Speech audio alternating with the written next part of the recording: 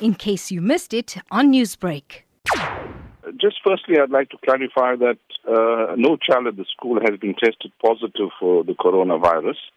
We've taken the necessary precautions when we learned that one of our learners had been to Europe in the last fortnight, and we communicated with the parent when the child returned last Friday to tell him that as a precautionary measure, the child should remain home until further notice for a period of 14 days at least, until we get some clarification from his medical team, from the doctors. The latest is that the learner has been to a doctor and he has found, the doctor has indicated that he has no signs whatsoever of the virus. In addition, the learner also was in contact with 5 other learners from Orient over the weekend of last week. And as a precaution, we've asked those learners also to stay at home for a few days.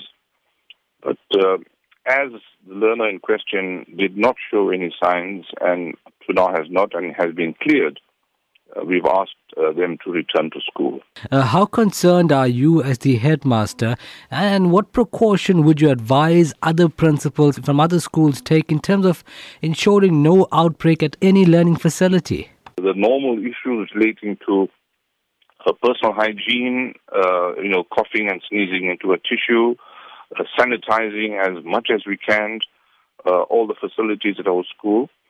But more particularly, if we learn that any of our students have been abroad or have been in contact with anybody abroad, we're asking those students to self-quarantine and to undergo the necessary tests. I think this is, because it's been declared a global pandemic, I think it is necessary for us, not only schools, but the community at large, to take every necessary precaution to prevent the spread of this, the COVID-19. Newsbreak, Lotus FM, powered by SABC News.